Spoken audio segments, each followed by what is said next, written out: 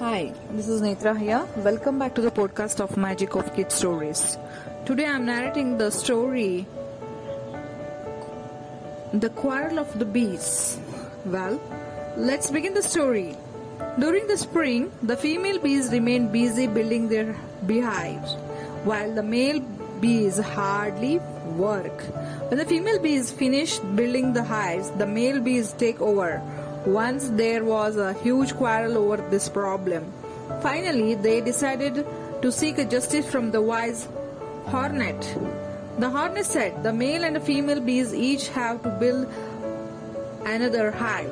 The swarm that will do it first will be the true owner of the hive." The male bees did not agree with the judgment because they did not know how to build the hive.